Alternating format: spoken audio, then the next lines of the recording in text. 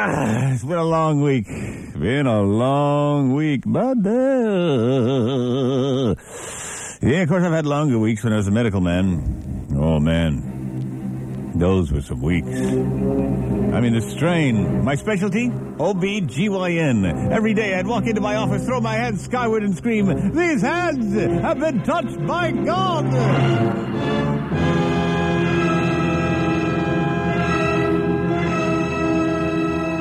Yes, those were some brutal days. But I got used to it. After a couple of weeks in practice, I started becoming familiar. Until I ran into Mrs. Zuckerman. Oh, my God. Mrs. Zuckerman, I don't know what she had, but you want to talk about African glands gone awry. Mrs. Zuckerman, I'd say, scoot down.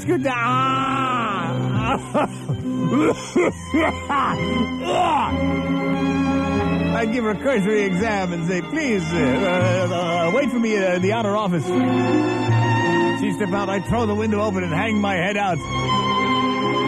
Pigeons looking questioningly at this man with eyes streaming with tears. One day I had my assistant, Nurse Hotchkiss, in there as I was doing the exam.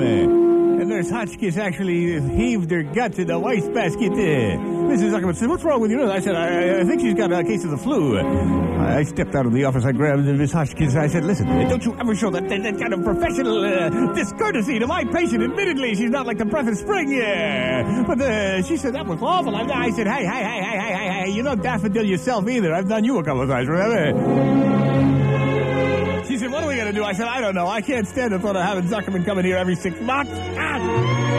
So I referred her to another physician. I said, I think what ails you would be better suited to Dr. Marshall's technique. Tell you what, here's his address. Why don't you make an appointment with him, okay? The next day I got a call. It was Marshall on the line going, "Hey!" I said, "What's the matter? Smoker's cough kicking in?" He said, "No, Zuckerman just left." "Did you refer her to me?" I said, "Yes, I did." He said, "You slime dog, I'll get back at you for this. I'll get back at you for this." I said, But as it turned out, he was rude to her. And the next day, she came back. She said, "Dr. Greasman, I did as you said. I went to Dr. Marshall. Maybe he's better suited to treat what ails me, but you have a much nicer manner.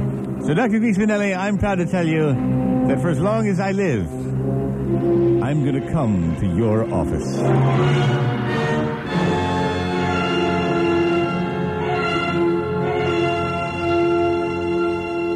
When she left, I tucked my head round the office door and I said to Miss Hotchkiss, "Miss Hotchkiss, if I get any phone calls, please refer to me out on the window ledge. I'll be standing there contemplating." All right? She said, "Yes, doctor." Doctor, don't go out on the ledge! Yeah. She burst through the door. I was using my diploma from medical school to light a cigar. I mean, that was awful. It was just the most awful thing that I ever came across. And to this day, my dog remembers. Because I used to bring my dog into the office, and it would keep me company. And my dog remembers that woman. Every now and then when I want to tease the dog, I'll look down at him and say, "Hey, boy!" And he'll look up at me. I'll go, "Remember Mrs. Zuckerman?" "You want to go see Mrs. Zuckerman?" That was Graham. Wanted more. Return with us now to Clock.